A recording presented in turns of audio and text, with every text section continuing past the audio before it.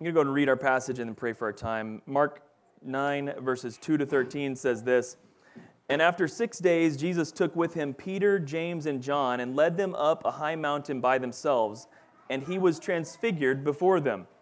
And his clothes became radiant, intensely white, as no one on earth could bleach them. And there appeared to him Elijah with Moses, and they were talking with Jesus. And Peter said to Jesus, 'Rabbi, it is good that we are here. Let us make 3 tents, one for you, one for Moses, and one for Elijah.' For he did not know what to say, for they were terrified. And a cloud overshadowed them, and a voice came out of the cloud, 'This is my beloved Son, listen to him.' And suddenly looking around, they no longer saw anyone with him, but Jesus only. And as they were coming down the mountain, he charged them to tell no one what they had seen, until the Son of Man had risen from the dead. So they kept the matter to themselves, questioning what this rising from the dead might mean. And they asked him, 'Why do the scribes say that first Elijah must come?' And he said to them, 'Elijah does come first to restore all things. And how is it written of the Son of Man, that he should suffer many things and be treated with contempt? But I tell you that Elijah has come, and they did to him whatever they pleased, as it is written of him.'" Let's pray. Lord, we thank you for your word. We thank you for this passage, and just pray that as we walk through it and as we consider the Gospel of Mark this morning, that you would challenge our hearts to listen to you, to follow you, to obey your direction in our lives. God, we ask that you would be shaping and molding our hearts to be ones that are fully laid down for you, God, that we would set aside all else in this life and chase after you, Jesus, and let you lead in every aspect. We pray this in the name of Jesus. Amen. All right, so how does it? Got a question to start out for you guys. How does your resume look? How's your resume looking? Has anyone made a? Mark's laughing. When's the last time you made a resume, Mark? Okay. Okay. Yeah. Exactly. You wanna, what? Oh, that's a great question. Does anybody have an example of a resume? Hit it. Do it. Oh, hey. And this is my resume. Look at that. I needed a resume. This is my resume. I tried to make it small so you couldn't read. Too much. This is literally my resume. I didn't have a good picture to draw from. But yeah, like Mark said, you kind of just add to it as your life progresses, the next thing on, et cetera, et cetera. And then if you have a bad experience, you just kind of like slide that one off the resume, make sure that doesn't get seen too much. But a resume has a number of things, Isaiah. I'm glad you asked. A resume is something that you would provide to someone that might employ you to do work for them, right? And you say, hey, listen, future potential employer, these are all the things I have done and why you ought to hire me for this position that I am applying for.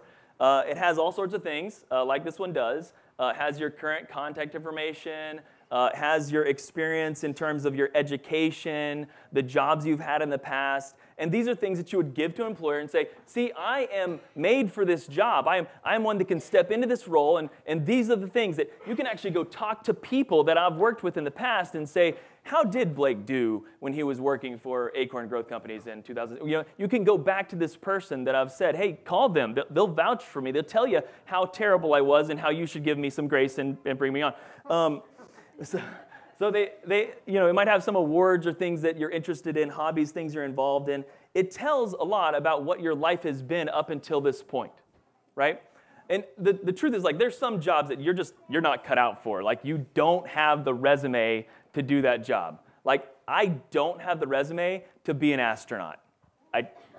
I don't. Like, if I went to NASA and was like, hey, I really am interested in rockets. I think they're really neat, and how fast they go up is very cool. I'd like to build one with you. And I gave them this resume, they'd be like, you are a nerd. You like Excel and apparently the Bible, and we're not into either of those things. So this would not be a resume you would give to be a rocketeer or a rocket engineer or whatever, right? My resume doesn't match that position. It also doesn't match the position of like applying, trying to play for an NBA basketball team. Like, my height isn't on here, but they'd be pretty obvious, right? My accomplishments do not add up to becoming an NBA basketball player right now. I cannot do anything to make that resume change. So why am I talking about resumes? You might be wondering, Blake, you're crazy. I don't know why we're talking resumes this morning. Okay, first of all, if you don't have a resume as a young person, you should get one. And you should be sure you're ready to give that out, right? To someone that might employ you. These are good things to have to really, take a record of what you've done. So, good thing to have. But why resumes today? Well, I'm going to ask you this question. What kind of things do you think might be included in the resume of Jesus? Okay? What do you think Jesus' resume might include? Okay? Yep, I got an idea. Yeah. I'm perfect. It'd just be one. It wouldn't be said. I'd just say, I am. That's what it would say, right? Yeah. What do you think the resume would say? Moses? It'd say Moses. Moses is my buddy. I know Moses, and I am the I am. Very good. What's a resume? Oh my gosh. So I've got a few things, and I think Mark so far to this point has given us a few ideas of things that might be on Jesus' resume, right? We've seen Jesus do and say some powerful things. And if you were presenting a resume for, say, I don't know, the position of Messiah, right? Like, there might be some things that you're looking at his life going, some of this stuff matches up, and I might consider this person to fulfill the role of Christ, right? Okay, so we've seen Jesus' miracles, right? We've seen him cast out demons. We've seen him heal the sick. We've seen him still a raging storm while he was on the water, okay? We've seen him feed 5,000 men alone and children and their wives. We've seen him feed 4,000 alone with very minimal rations, right? And to have leftovers afterward. We've seen in the book of Mark miracle after miracle after miracle of Jesus in front of the people in Israel. We've also seen him bring very powerful teachings that challenge and encourage our hearts, make us think twice about like how we're ordering and structuring ourselves. And I listed a few just like red letter statements from Jesus throughout Mark that I thought that's cool and that's cool and that's cool. So if you appreciate these, great. You can clap or whatever. Okay, so Mark 1:15, he says this: "The time is fulfilled. The kingdom of God is here. Repent and believe," right? Okay, that's when he says that a lot. It turns out he talks about that pretty often, so much so that he only says it one time. Anyway, Mark 2:17, when Jesus heard it, he said to them, "Those who are well have no need of a physician, but those who are sick. I came not to call the righteous, but sinners." Mark 2:27, he said to them, "The Sabbath was made for man, not man for the Sabbath." Mark 3:35, "For whoever does the will of God, he is my brother and sister and mother." Mark 4:20, "But those who are sown on the good soil are the ones who will hear the word and accept it and bear fruit, 30-fold and 60-fold and 100-fold. Mark 6:4, "And Jesus said to them, a prophet is without honor except in his hometown and among his relatives and in his own household." And finally, another one, Mark 7:14-15. "He called the people to him again and said to them, 'Hear me, all of you, and understand. There is nothing outside a person that by going into him can defile him, but the things that come out of a person are what defile him.'" Mark has presented to his hearers a resume. I will attest to you. This is who Jesus is. This is the good news of Christ. And Mark's hearers, again, are this persecuted church in Rome and those around. And he's saying to them, Jesus is still the Christ. These are the things that he did, and these are the things that he said. Continue to hope in him. Continue to place your faith and trust in him. So a question for us is, as we look at this, is, okay, these are some things that Jesus did and some things that Jesus said. So far in the book of Mark, what has been the response to him? Is everyone on board? Is everyone on board with Jesus being the Messiah as you look at it in the book of Mark? No? Isaiah says no. Anybody else also agree with Isaiah? He says no, that not everyone thinks he's the Messiah. Eli? Maybe? Not sure? Okay. Yeah? Yeah, not everyone's on board, right? There's a few responses that we're seeing to Jesus. Among the religious, among the powerful, and among the disciples. The religious, in response to what Jesus is saying and doing, what has the religious response to Jesus been? Anybody have an idea? What has been the response of the religious leaders? Pharisees, Sadducees, anybody want to throw it out there? He's blasphemous, okay? Yeah. He's breaking the Sabbath, right? That's blasphemy. What else? He's critically insane. People, yeah, you think he's crazy. Yeah, what do you think? He can't fit in an outer space thing. Maybe, I'm not sure. All right. He actually created the outer space thing, but okay, that's fine. Other responses from the religious, what do you think? He's threatening our position.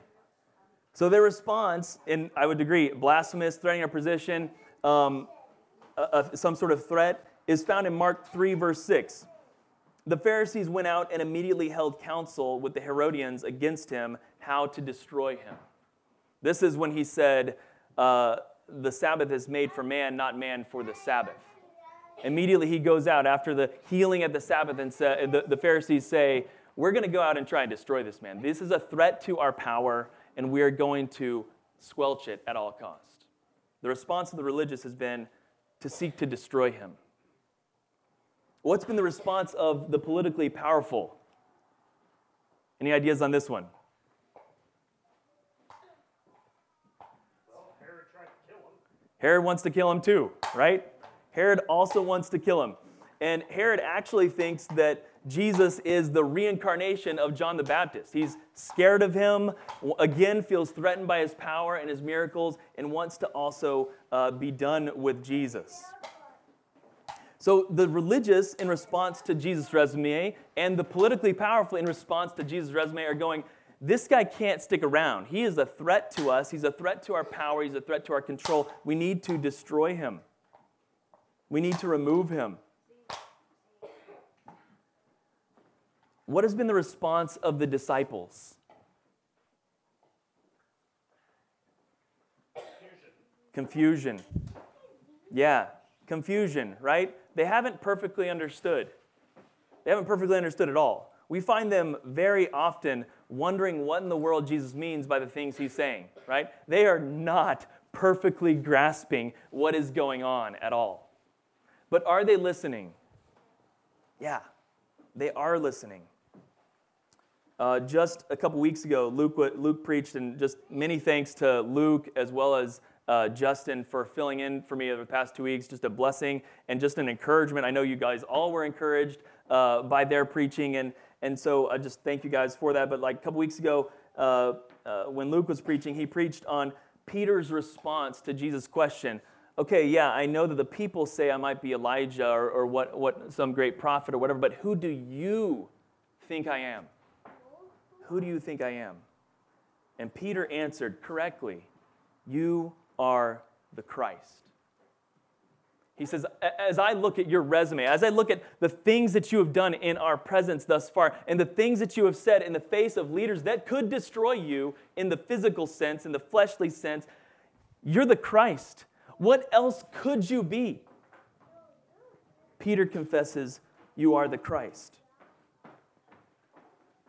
But then, right, last week, we see Peter, the very same Peter that just said, you are the Christ, rebuke the Christ for thinking that he was going to suffer. Peter cannot accept the narrative that the Christ is going to die. And so he calls to Jesus and says, no, that's not possible. The Messiah cannot be killed. Jesus sets him straight immediately and actually calls out Satan for putting this idea in Peter's mouth. And he then calls the disciples to do what? Take up their cross and follow Jesus. Jesus is challenging them in some tremendous ways, but a key marker of the disciple is that they are listening. And they are hearing the words of Jesus, and they are following the words of Jesus. They don't understand it. They're struggling to grasp what in the world Jesus is doing, what he's aiming for, what his goal is. They're looking for him to stand up and take the country by charge and move it in a direction of power. But he's not doing that, and they're very confused. And what we'll see as we go through this time, these chapters, the end of chapter 8 and chapter 9, is this hinge point in the book of Mark, where at this point, he's been kind of displaying this is the ministry of Jesus, and this is who he was about, and this is what he said. And from this point on, after this little section, he's going to turn his face toward Jerusalem. And you've heard it a couple times already. He's going to say it again here soon, that where I am headed, disciples, is to give my life on the cross, and then I will rise again.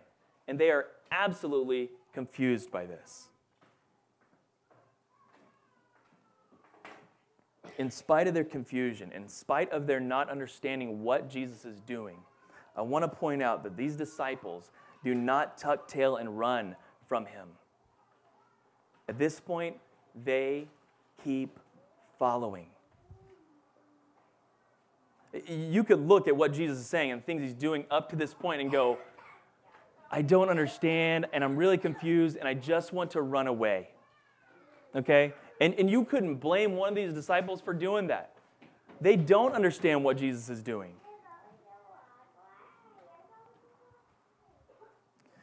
And so that brings us up to our passage today. After he challenges them to take up their cross and follow him, he calls aside 3 of his disciples to go up to a mountain with him. And this is like just a trippy event in Scripture, okay? This moment and called the Transfiguration. I don't even know, I think you made this word up, Transfiguration, to describe what is going on here, because I'm not sure what else you use it for. But 6 days after the confession of Peter that Jesus is the Christ, and after him kind of calling them to lay down their lives and to follow him, to take up their cross, he calls Peter and James and John and leads them to a high mountain by themselves. And it says, and he was transfigured by them, or before them. In verse 3, the description of this transfiguration is that his clothes became radiant, intensely white, as more white than anybody could possibly bleach them. Okay? Whiter than our tables, white so much that they are glowing around him. Radiant his clothes were, okay? He just changed before them into this glowing white figure. Simultaneously, verse 4, it says, and there appeared to them Elijah with Moses, and they were talking to Jesus. So not only do they get up this mountain, they see Jesus shining bright as they could possibly imagine, and with them they recognize Elijah and Moses talking to Jesus.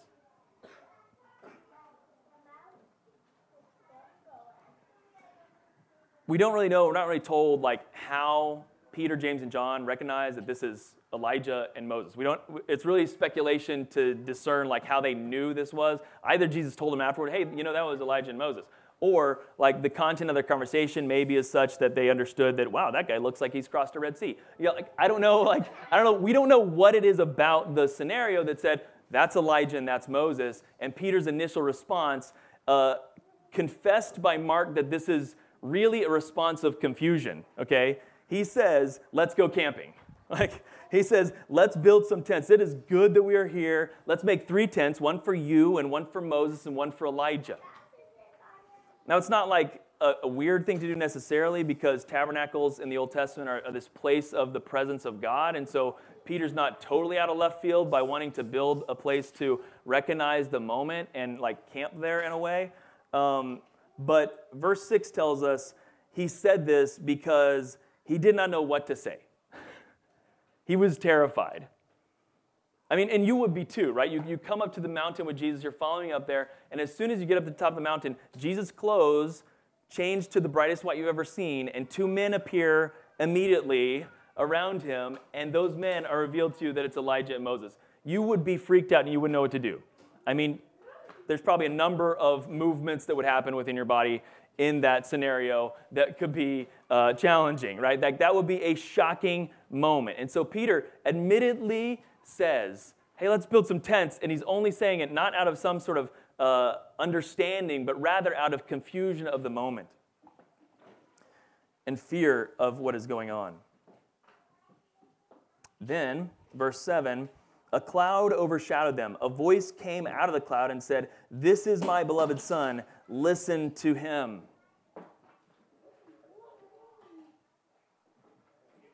As soon as this cloud comes, and the voice says, "This is my beloved son, listen to him." Verse 8 goes on and says, "And suddenly, looking around, they no longer saw anyone with him, but Jesus only."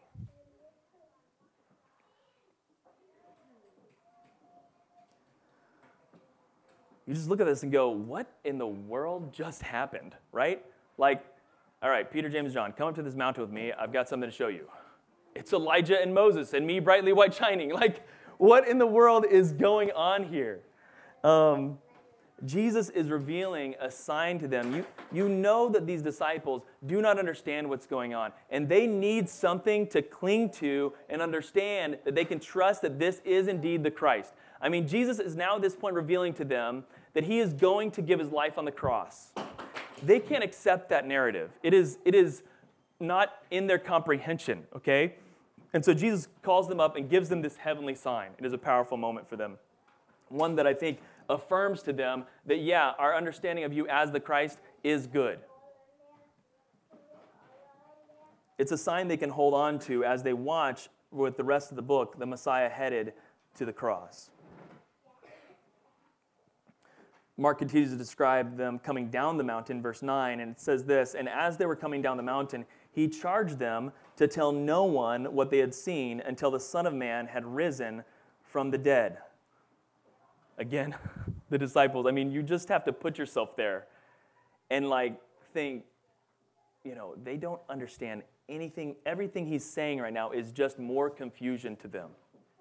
It just doesn't add up for them.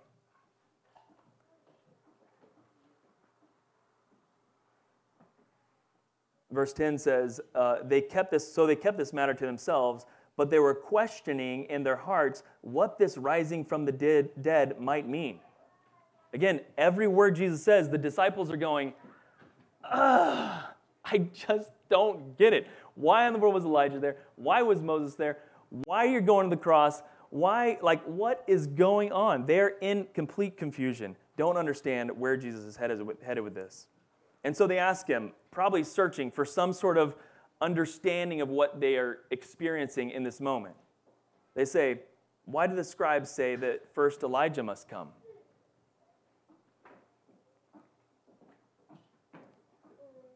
They don't know what to say still. They're grasping for an explanation for what they're experiencing. Jesus responds to them.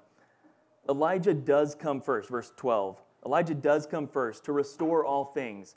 And how is it written of the Son of Man that he should suffer many things and be treated with contempt?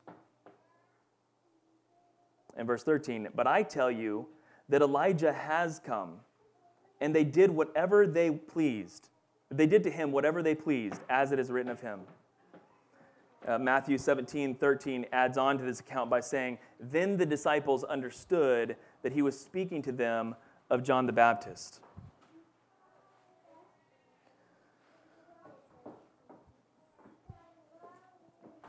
Okay, so how do we digest this? I mean, for Peter, James, and John, this just has to be one of the craziest experiences of their life.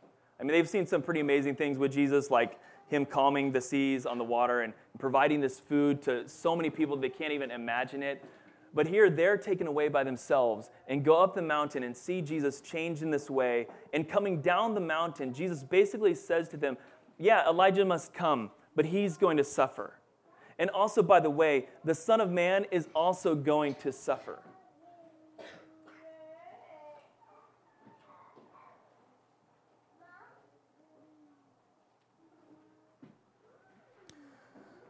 There's a couple things that I think we need to take away from this passage. The first is to step back and remember the hearers of our passage originally. Those who first heard this message, the Gospel of Mark, this letter is written to the city of Rome, Christians there. You guys have heard me say it over and over and over again. The encouragement from Mark to the believers in Rome is that you should not be surprised that persecution has come into your life. Why? Elijah was persecuted. Okay? John the Baptist was persecuted. Jesus went to the cross for you. And he says to his disciples, if they did these things unto me, what do you think they will do to my followers? It is important for the hearers of Mark's gospel to hear the clear reminder throughout Mark's gospel that this persecution is not easy. But we should not be surprised when people are offended by the name of Jesus. He has called us to place our faith in Him and Him alone for salvation. He has called us to testify to the fact that He is the truth, that He is the way, that He is the life, and that there is no other way to the Father except through Him. This is an offensive message. The world does not like this. A little bit later today, as we're closing in our time of prayer, we're going to be praying for the persecuted church. Today is the International Day of Prayer for the Persecuted Church. To this day, there are countries all over this map where it is illegal to testify that Jesus is the Christ, the Son of the living God. That it is illegal to go out and tell somebody, hey, the Lord Jesus has died on your behalf. He has paid the penalty for your sin. It is illegal throughout the world to do that. And so as ones who are privileged in this part of the country to speak freely of our faith in Jesus, we have to reconcile and understand with our brothers across the world that they live Mark's gospel. They understand the suffering servant of Jesus is one who suffers with them.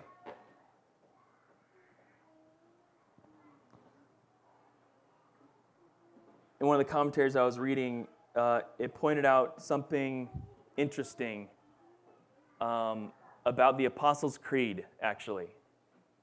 Anyone know the Apostles' Creed? Okay, it's a testimony of what we believe about the Father, Son, and Holy Spirit. How much of Jesus' life do you think is included in the Apostles' Creed? Just like, what do you think, how much do you think is in there about during his life? Not his birth, not his death, the in-between his birth and death. How much do you think is said about Jesus in the Apostles' Creed? 5%. Maybe less? I don't know. I don't know. Maybe 5. No, I'm not sure about a percentage. It says one thing. He suffered under Pontius Pilate. Think about all the things we talked about from Mark's gospel, all the miracles that Jesus did, all the teachings Jesus said, and the one thing we remember as Christians about Jesus' life is that He came with the purpose to die on our behalf. That's His resume for us. That's His resume as Jesus the Christ. He suffered and died for us under the hands of a man who does not deserve it.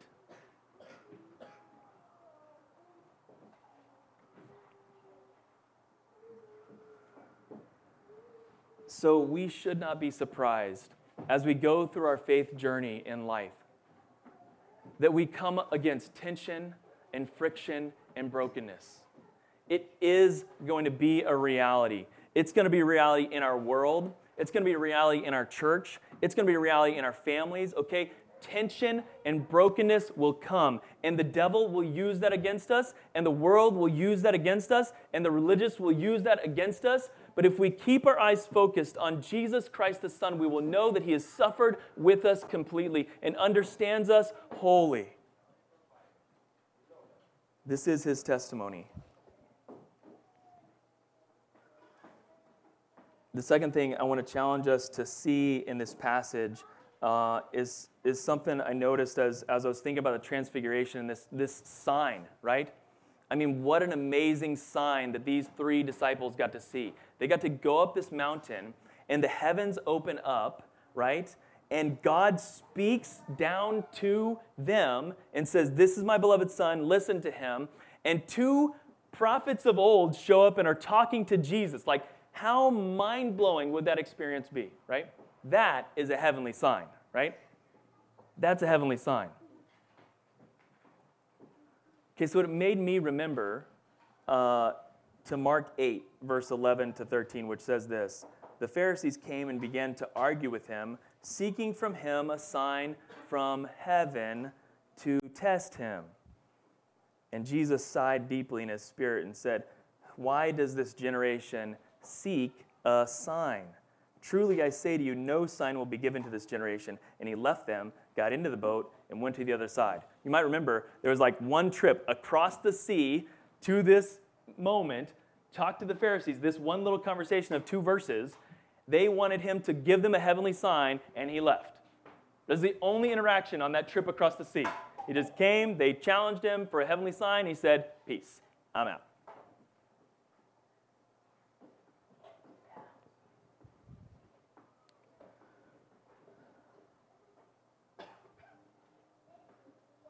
It can be very easy for us as Christians, as pre-Christians, okay? Christians or pre-Christians, right?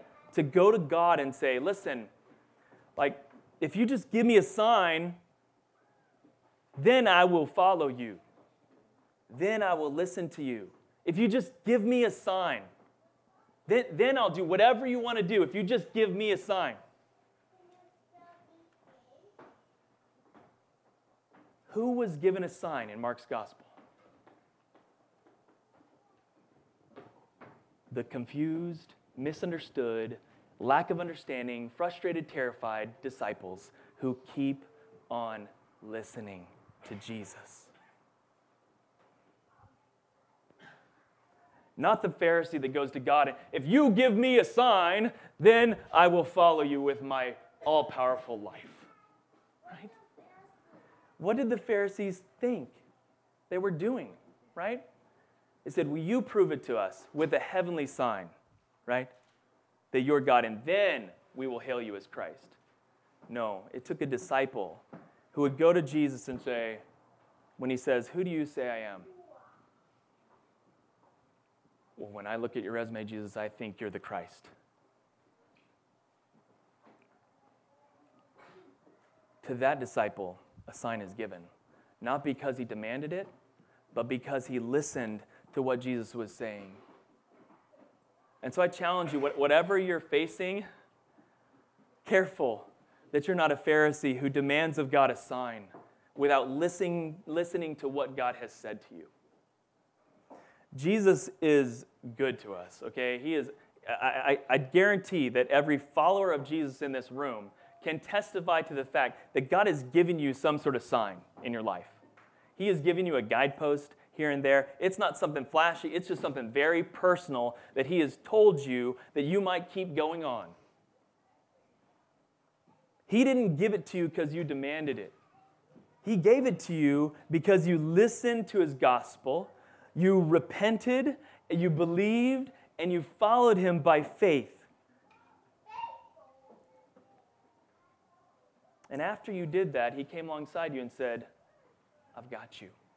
I've got you. This is a silly one for me. I mean,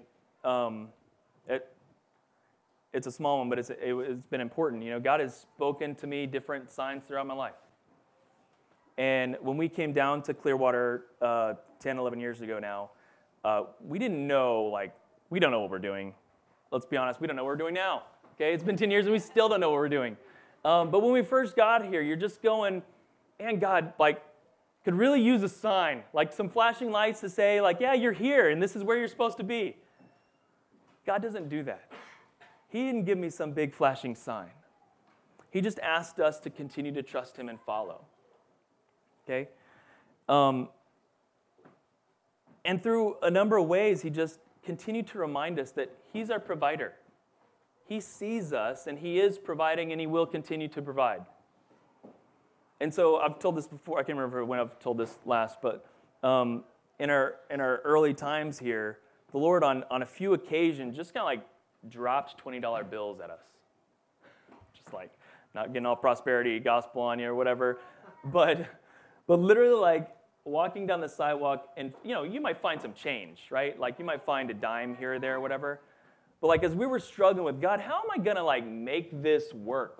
I don't see the cash flow coming in to do what you've called us to do, right? I'm not seeing these things match up. But as I'm walking and praying, God just $20. I'm going I never find money. This is weird, Found $20. It happened to us twice walking, once through some random check, actually some repair on my car. Some appearance allowance for a sticker I had on my Honda Civic was $20 again, And Again, very personal to me, but I just took it as God reminding me that, like, I've got you. $20 isn't going to solve your problem, but I just want to let you know I see you, and just keep trusting me and following me. I've got you. Okay? I don't know if you've had similar signs or similar things you've walked through as you've followed Jesus, but he is a God who reassures you and comes behind you and says, I am here with you. I know it doesn't add up. I know you're confused about the future, but trust me and listen to me and follow me. My son has died on your behalf. Lay down your life, take up your cross, and follow me where I want to take you.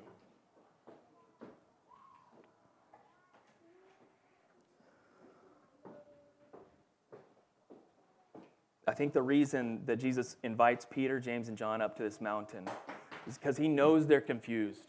He knows they don't understand what's going on. And he wants them, he's about to turn toward Jerusalem and go trajectory toward the cross, okay? And it's not going to get any less confusing along the way. It's going to get harder as Jesus continues to make division and the crowds start to dwindle, okay?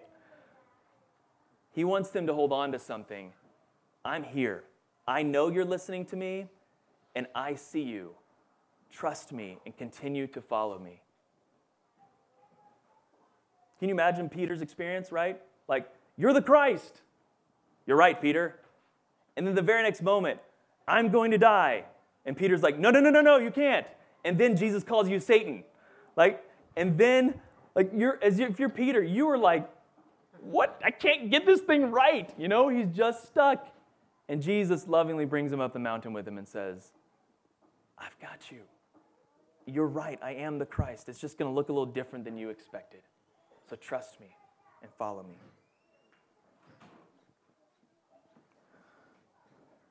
I challenge you this morning, know that if you follow Jesus, your life isn't going to be perfect.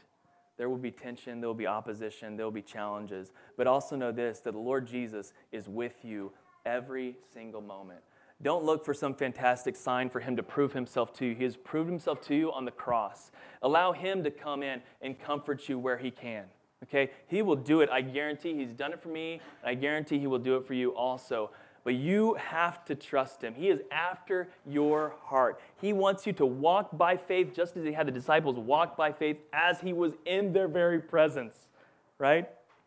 We look at them and go, oh man, if I was in the presence of Jesus, I too would have followed him. You're going, not the testimony from Mark. They are shaky at best in following Jesus through this. So I encourage you this morning, if the questions aren't adding up and the answers aren't coming to you right now in your life, do not worry, do not fret. Jesus is with you. Go to him, seek him, sit at his feet and call out to him and ask him for guidance, and he will help you in your time of need. He knows what you're going through, and he's going through it with you. Let's pray. Lord, we're so grateful for your Son, Jesus Christ. We're so thankful in his perfect revelation of his character and his nature and his identity to us. In his incarnation, in his death and his burial and his resurrection, God, in the life that he lived before his disciples. There were so many opportunities, Lord, for him to take on power of this world, but he had his eyes fixed on a cross, a joy that was set before him. And so God, just as Justin challenged us last week, I pray that we would be a people that would deny ourselves, take up our cross, and follow in the footsteps of Jesus.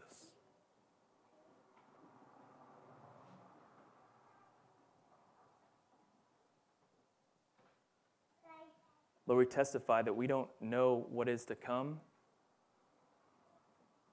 But Lord, we proclaim and testify to our souls, to our hearts, that you do, and that's enough for us. We'll trust you one step at a time, Lord. So help us, God, to cling to you in every relationship, in every decision we have. Help us cling to you with our families, with our friendships, with our church, with our jobs, with our lives, God, help us to cling to you.